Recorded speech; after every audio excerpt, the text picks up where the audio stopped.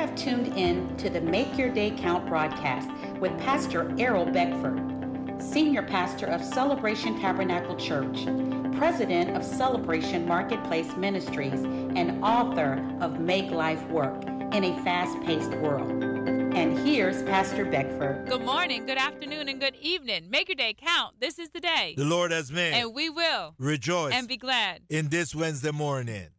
You wake up this Wednesday morning with joy in your heart, with peace in your heart, because God has given you and me another day to make our day count. So we are going to what?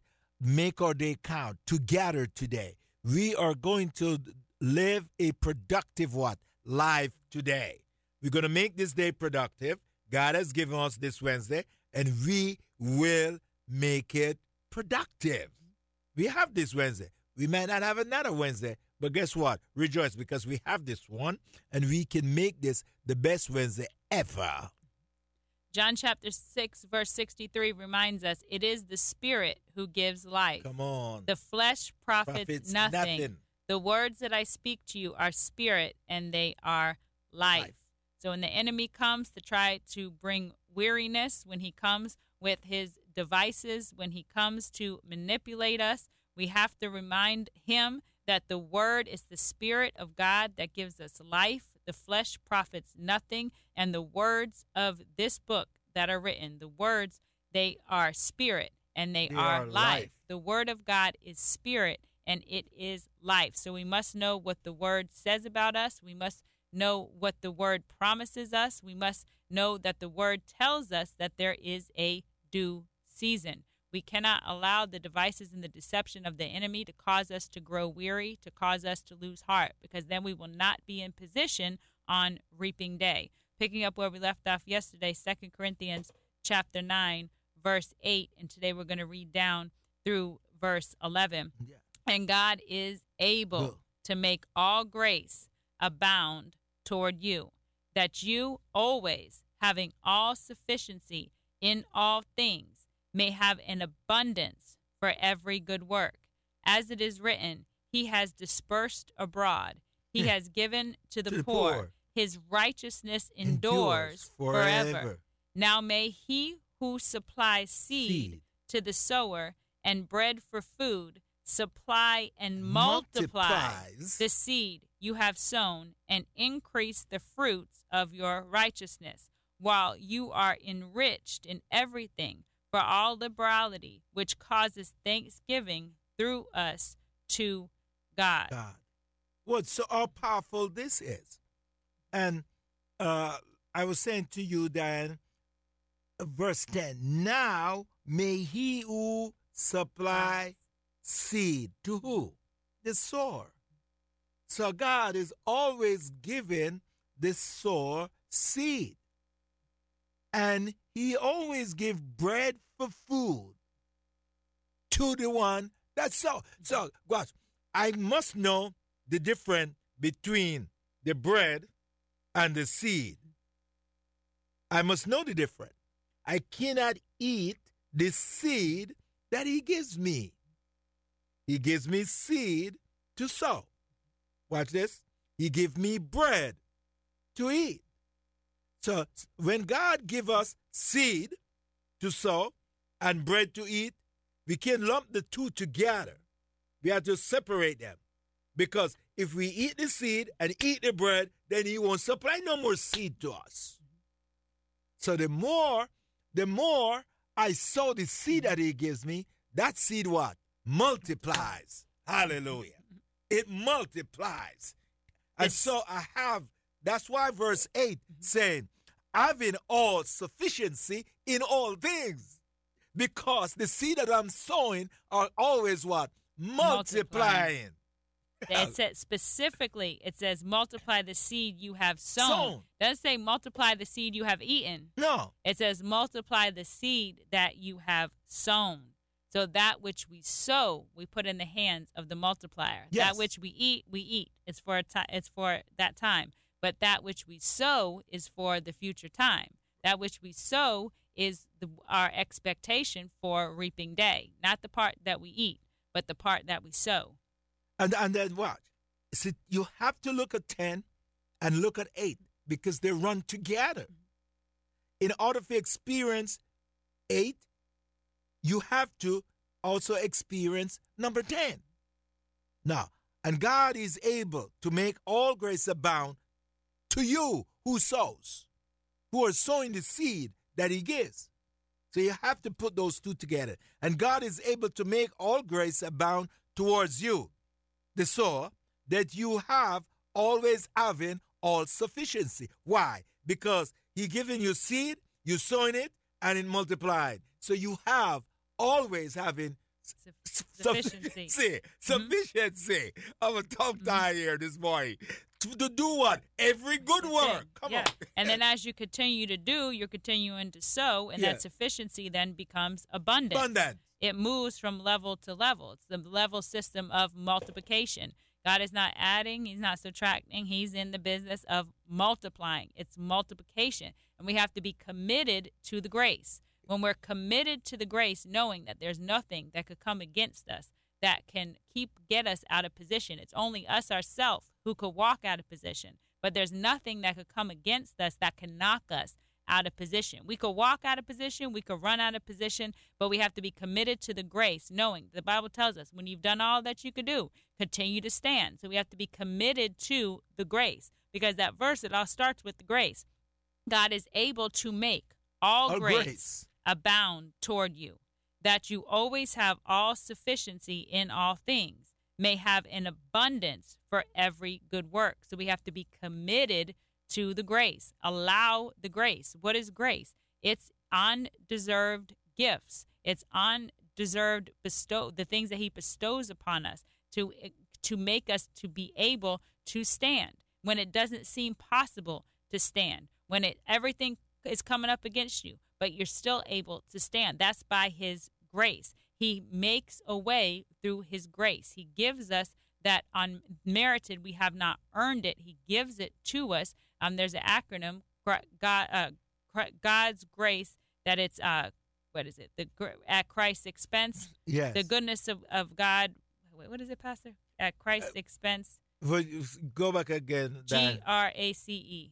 So God's riches. God's riches at Christ's expense. That's what it is. God's riches at Christ's expense. That's grace. We must be committed to God's riches. Why? Through Christ's expense. He paid the price. He already paid the price for the grace. So God is able to make all grace abound towards you, that you always having all sufficiency in all things may have an abundance for every good work. So we must be committed to reaping day and not lose heart. Now, slip back over to 2 Corinthians chapter 8, then, and verse 10, 11, and 12. And in this, I give advice. So this is Paul speaking. Yeah, again. It is to your advantage not only to be doing what you began and were desiring to do a year ago, but now you also must complete the doing of it, that as there was a readiness to desire it, so there also may be a completion out of what you have. For if there is first a willing mind, it is accepted according to what one has, and not according to what he does not have. Come on, because you cannot sow seed if you don't have seed to sow. And so God doesn't expect you to do anything that you don't have or have the ability to do. That freed me up, Diane, when I know that God is not expecting me to do not one thing that I do not have the ability to do. He's not expecting me to sow one seed that I don't have. He says, I'm giving you seed. Sow it out of what you have. So I don't have to go wishing and hoping and praying. I don't have to do that. I got it. I just saw it. I got it. And when I saw it, it would multiply. And then it comes back in its abundance to me. So I'm having in all sufficiency at all times for every good work. Then I can live out 1 Corinthians chapter 13 and my charity now. Yeah, I don't have to go around and profess. I can show forth my charity. He says, of all these, charity is the greatest. Love is the greatest. And so I exercise charity. I exercise love because out of the what? The abundance of what I got. In verse 12, it says, for if there is first a willing mind. If first a willing mind. So we have to know when we have increase, when we receive, that our mind, with our mind, we have to will. Okay, part is to sow. Yeah. Part is to eat. Part is to do with. Yes. But there's a part in it to sow. So we have to be able to differentiate that in our mind. Okay, if we receive, there's a part of this that's to sow. There's a part of this that is for now. You got to teach it then, son. Mm-hmm. We have a willing mind because it's in our mind. We have to reason because the enemy's going to come with his device and he's going to tell you you're never going to get more. Hold on to what you got. Eat it all now, and have us living in now, instead of sowing into the future. So we have to align our mind. And what does the Word of God say? You know, we are to, where there's 10%, that's the tithe, 90% is the sustenance. So in our mind, we have to will it out. Okay, there's a part in what I've received to sow back, to continue the work, and then there's a part to sustain me for now. It's accepted according to what one has and not according to what he does not have. That's why the tithe is fair. It's 10% of the increase, what you have. So for each person, it's the same. It's 10% of what they have. So if the increase is 0, then the tithe is 0. If the increase is 100, then the tithe is 10. If the increase is 1,000, then the tithe is 100. It's in proportion to what one has. But there's no condemnation if 0 is 0. 10% of 0 is 0. So it's in proportion to the increase. So we're taking that and we're remembering the Lord our God, as it tells us in Deuteronomy chapter 8, verse 18. We're remembering the Lord our God, that it is Him who gives us the power to be able to get wealth. And then it tells the purpose in Deuteronomy chapter 8, verse 18. Some is to establish the covenant. Some is to fulfill the promises to previous generations. But above all, remember that it's the Lord who gives us the power to get wealth. So now we got to reason this back. We got to will this out. If it's the Lord who has given me the power to obtain this increase, then there's a portion to sow and there's a portion for now. So we have to be able to differentiate that, and then we have to do it. It's good to know stuff, but it's better to do it. We get the results when we do it. We don't get the results just when we know it. We get the results when we do it. And then we have the experience of it. Then we have the proof of it, which builds us to our next level from glory to glory when we're able to do it. So first we will it out in our mind. That's why the enemy, he wants us to grow weary. He wants us to feel like we ain't never going to be able to move from the position where we are. He wants us to see a small portion of our life instead of the totality of what God has given us, the opportunities that He has placed before us. We have to live with an appreciation for the purpose that God has put in each and every one of us, with appreciation for what is already in our hand, and to start working with that. Because as we work with that, then we're able to multiply into more. We're able to go from just being able to sustain into abundance, into having abundance when we work with what we have. Work with what you got this morning. Work with what you have, a will and mind in what is already in your hand. We want to invite you to Celebration Tabernacle Church. We're located at 1010 Dixon Boulevard, Sunday mornings at 10 a.m. Thank you for tuning in to the Make Your Day Count broadcast with Pastor Errol Beckford, Senior Pastor of Celebration Tabernacle Church in the beautiful city of Cocoa. For more information on this broadcast, please contact us at 321-638-0381. Tune in tomorrow to hear more about how you can make your day count.